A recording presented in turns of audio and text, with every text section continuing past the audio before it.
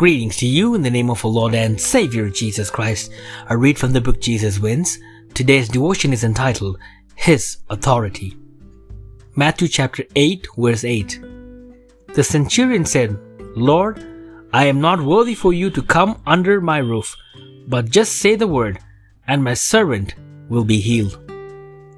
Having unsuccessfully tried to fix a problem with one of my utility bills, I was almost ready to give up because I had spoken to many different agents, none of whom seemed to be able to resolve the issue. But I decided to try one more time. I asked to speak with someone who actually had authority to fix the problem, a supervisor. Within a few minutes, a year-long problem was resolved. She had a different clearance level and was obviously able to override what others couldn't. The centurion had a problem that no one could fix except Jesus. Even though he was a Gentile, the military official came to the renowned Jewish teacher imploring relief and healing for his paralyzed servant.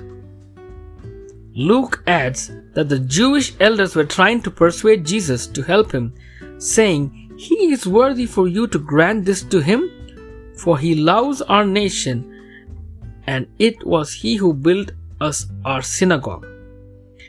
It was not lawful for a Jewish man to enter the home of a Gentile, yet Jesus tells him, "I will come and heal."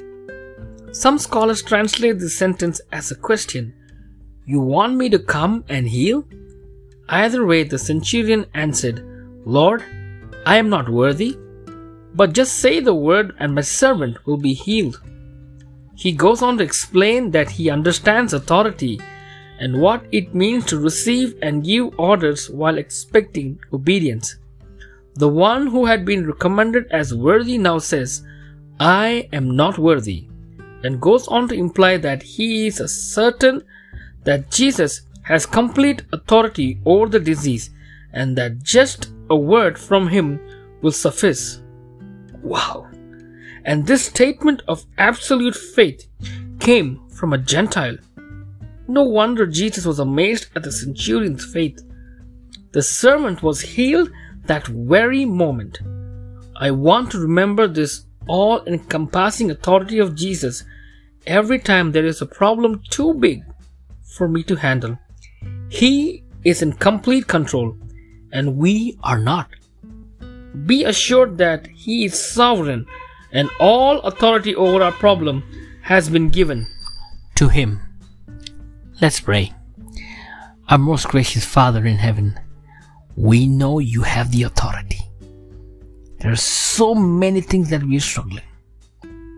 One word, Lord, our sickness will go. One word, dear God, our family problems will go. One word, dear God, our financial problem will go. One word, dear God, Jesus will come. We await. In Jesus' name I ask this humble prayer.